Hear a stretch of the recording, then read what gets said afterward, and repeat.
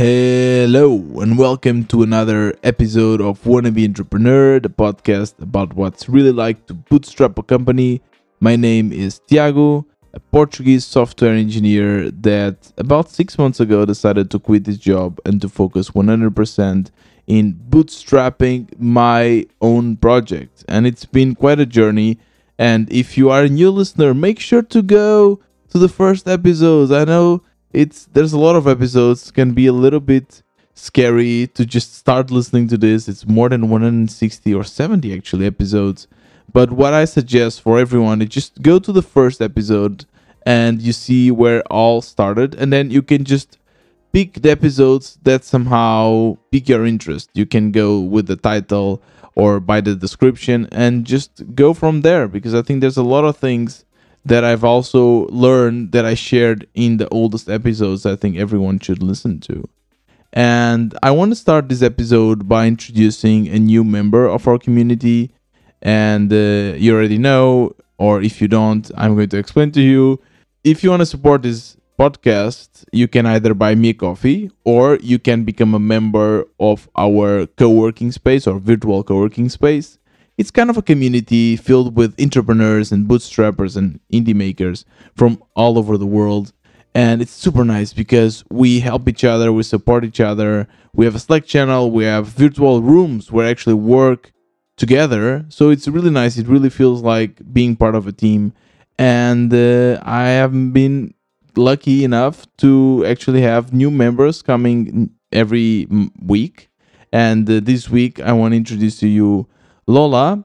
She is based in USA, and she's actually building a really interesting product. It's a product studio where she builds projects internally, supports and creates products for clients, and invests also in creative capital and new ideas. She mostly works with no-code tools, and if you don't know what no-code tools are, make sure to listen to the previous episode I just shared because it's really nice. I interviewed a no-code freelancer and no-code developer. So there's a lot of things that I learned in that episode that I think you will really enjoy. Anyways, welcome to our community, to our family, Lola. It's a pleasure to have you here. And if you want to become a member of this community, the link will be in the description. And without further ado, let's start this episode. Burnout is a form of exhaustion caused by constantly feeling swamped. It's a result of excessive and prolonged emotional, physical, and mental stress. This is the definition of WMD. 6 months ago, when I decided to quit my job, I told myself and my partner that I would put some money aside, what I call my reserve money. And the concept is simple.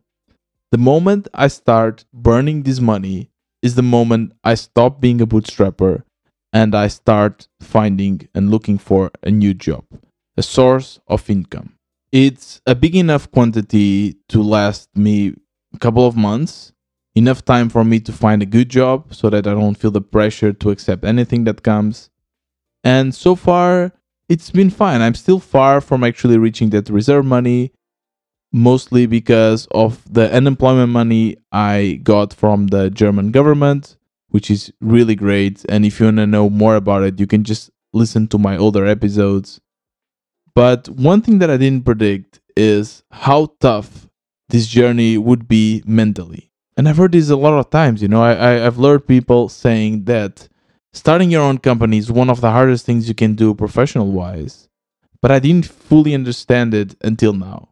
And I already got this feedback from some of the listeners that I speak too much about money, that I should focus on something else. But I just cannot go around it. Thinking about money and how to get a salary is part of my daily routine as a bootstrapper.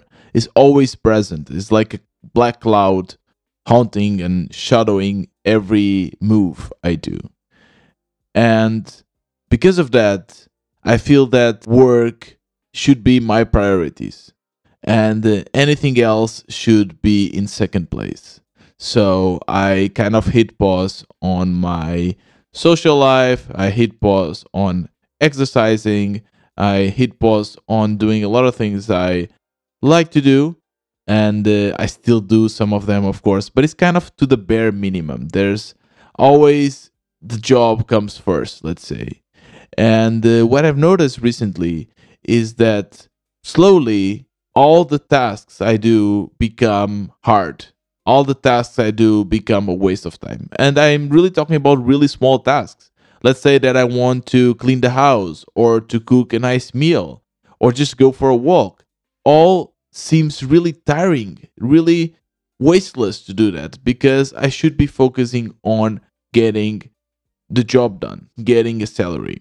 And I tell to myself that once that's done, once I achieve that minimal salary that basically allows me to live and not to burn my savings, I'm able to basically go back to my life, kind of hit the resume button in my social life and all the other things, traveling and so on, all the other things that I like to do. And it's funny because when I was chatting with Lucy in one of my interviews, she told me that before they were making salary, they were basically focusing on their project because they wanted to make money. And now that they are making money, they are focusing on their projects because they are, just want to grow.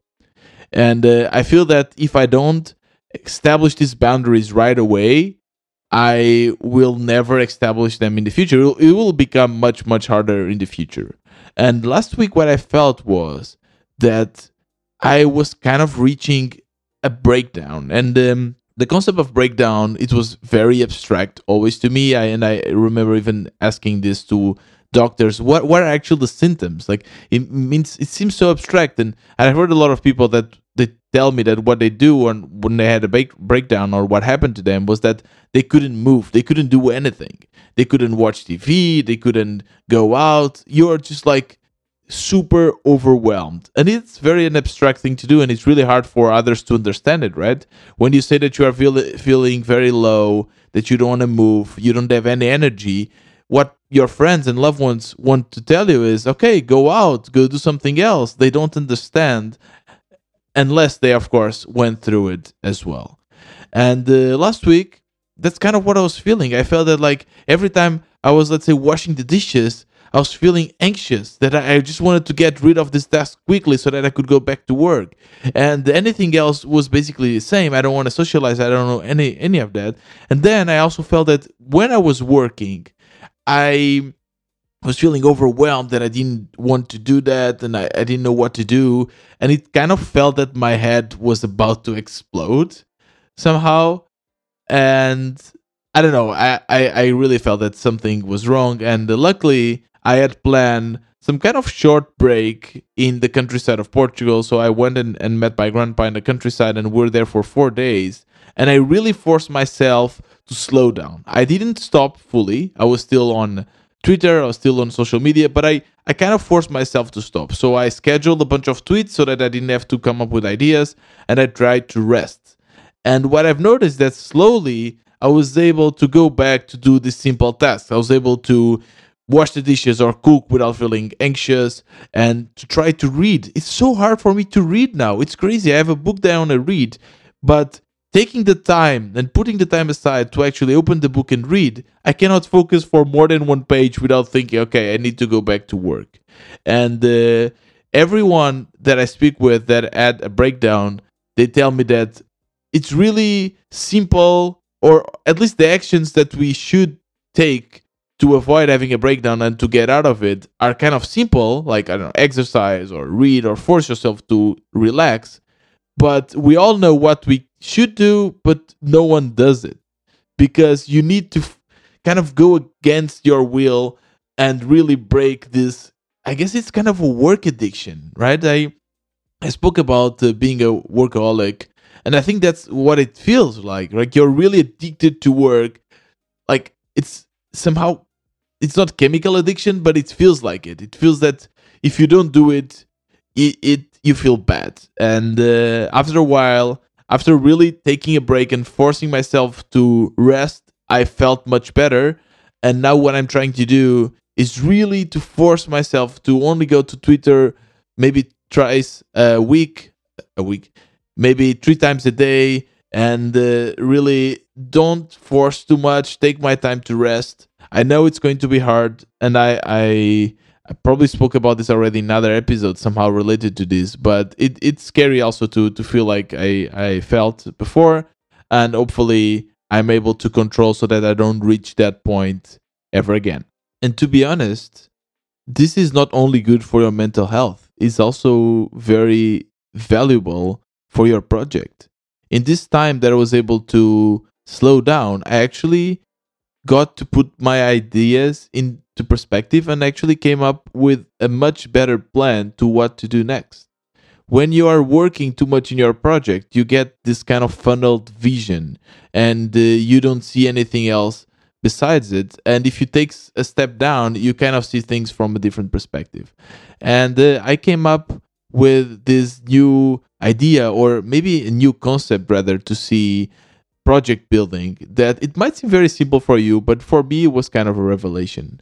And the idea is, when you're building your project, there's two main components. There's the building part and there's the sales part. I love the building part. It's really something that I adore doing, and I've learned a lot, and I think I became quite good in building products, on basically releasing fast, getting the feedback from your users, iterating, making simple UI, simple landing pages that people understand. I think I wouldn't say master it, but I'm getting good at it. And I think I reached the point where I can say that, okay, I know how to build a product. But then there's another part, the sales part, the marketing.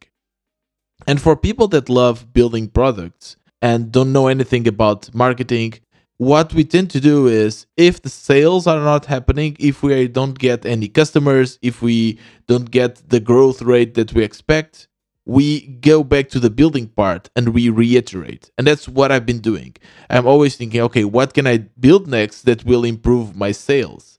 And that's kind of a wrong perspective. I should learn more about sales. I should learn more about marketing. And they are completely different concepts. For building a product, as I said, you need to build fast, you need to iterate and get the feedback of the user. But for sales, for marketing, it's a different approach. You actually need to spend more time before actually releasing. So that's why you need to prepare a launch. If you want to release or launch on Reddit, or if you want to launch on Product Hunt, to be successful, you need to understand the platform, and you need to make sure that everything is aligned. You have a community. You need to make sure that a lot of things are aligned before actually doing the launch. And since I always had my product building mindset, what I always do is, okay, let's go to Product Hunt. Let's take 10 minutes to fill up the form and bam, launch it. Let's see if I get some users. And most of the times I get 0 users. Then I get frustrated. Then I go back to building and try to reiterate on building. But what I should have done is to actually take my time. Same with Twitter, same with anything you do marketing wise. You should not, or that's kind of my theory now, is that we should not release right away. So what I did was I took a step down. I kind of rethink my whole marketing plan. I scheduled a lot of tweets already ahead, and I found the tweets that actually work the best for me are actually the memes. Meme marketing actually work. And if you haven't heard that interview or that episode I did about meme marketing, you really should. I did it with Dagobert. It's really great.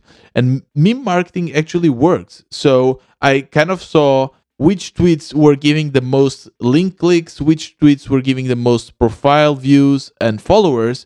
And those are the tweets I'm focusing on. I'm focusing, as I said, then meme marketing. I'm focusing on sharing the audiograms of my episodes because they always bring new clicks. And I am focusing also on asking questions to bootstrappers that actually usually gets a lot of answers, which is great. And actually this week I shared my landing page, and now we are already getting into the project updates.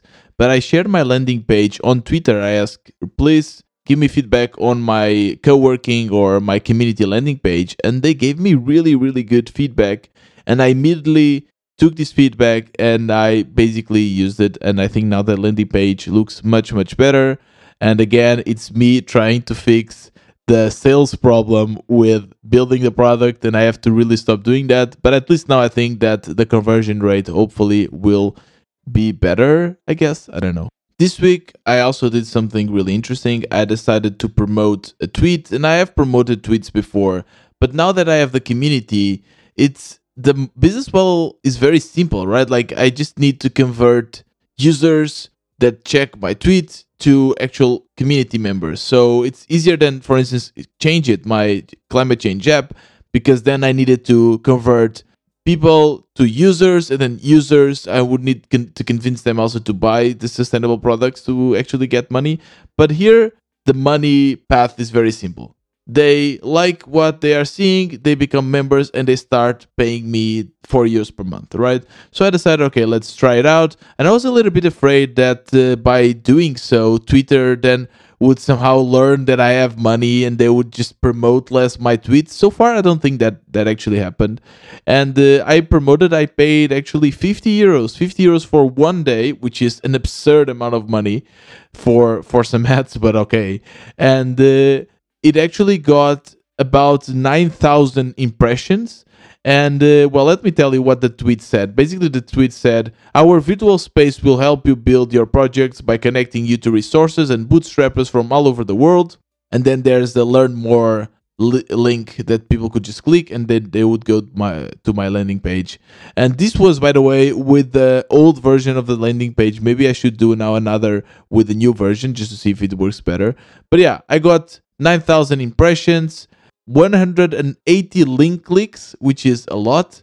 And do you know how many members I got from this? Zero. So really, I spent 50 bucks and I got zero members. And I know that some people out there me, yeah, Tiago, you need to invest more money. But it's absurd, right? I got 180 people. Supposedly, they were my target people, because what I did was I got the members, that people that are on Twitter are already member of the community, and I said, give me people like them. And it just didn't work at all. And that's kind of my experience with these ads, is that like you have to spend a lot of money to get it working. Maybe it's worth it now that I have a clear path to money. So maybe I can spend $1,000, and then if I hit the nail, then I just get a lot of users, and then I can get my money back. But I don't know. I won't be doing a lot of this. Maybe I'll do one more just to try out the new version of the landing page, just because I think it's a good experiment. But that's it. Besides that, I also decided to do my own kind of Black Friday deal. I called it Green Friday. And the reason why I did a Green Friday deal is because I absolutely hate the concept of Black Friday. People just normally buy a lot of things that they don't need. And I think it's stupid. I mean, I think companies should always do their best prices, and that's it. And like the fact that now companies suddenly just decide to reduce the prices and people just buy in bulk things they don't need, I don't like it. I know there are some good use cases, and to be honest, I myself bought some products in the Black Friday because I really needed them. I just moved to a new place and there's a lot of things that I absolutely need. So in that sense, it was kind of good. But anyways, what I decided to do is a Green Friday deal, and I told them that every new customer, I didn't change the prices were the same, but every new customer that would then come and become a member of the community, I would donate that monthly fee to a project of my choosing against climate change, a project that is really dear to me. And this project is called In the Same Boat, and it's super, super cool. It's basically a team, the Norwegian team, and they basically get a bunch of volunteers and they clean the coastlines of Norway. They remove all the kind of trash, debris, plastic, and so on. And they do it in a voluntary basis. And it's a small project. That's kind of the reason why I picked them, because in the end, I only made 20 bucks. And it's obviously this won't pay for anything. It pays maybe for a meal or something. But I also wanted to work with the motivation, right? So I wanted to say, hey, we are here to support you, because sometimes when you get a donation, it's not only about actually the money, it's about someone believing in your project, someone supporting you. And every time I get a new member or donation, I feel on the top of the moon, like, okay, I really feel the support. So that's what I did, and I think it worked nicely. I did then a tweet about it, and I got a couple of likes, which is also nice. And it was kind of my way to contradict the spirit of Black Friday with a Green Friday. Yeah, and that's basically it for the project updates. And I guess I worked a lot also in marketing this time, even though I also spent a lot of time with the landing page, etc. And there was actually something else that happened. It's not work, or I guess a little bit work. It's very interesting. Listen to this. And the topic of today's presentation is to make sustainability achievable to everyone in all the spectrums of the world. I think that everyone should be able to help in this fight against climate change.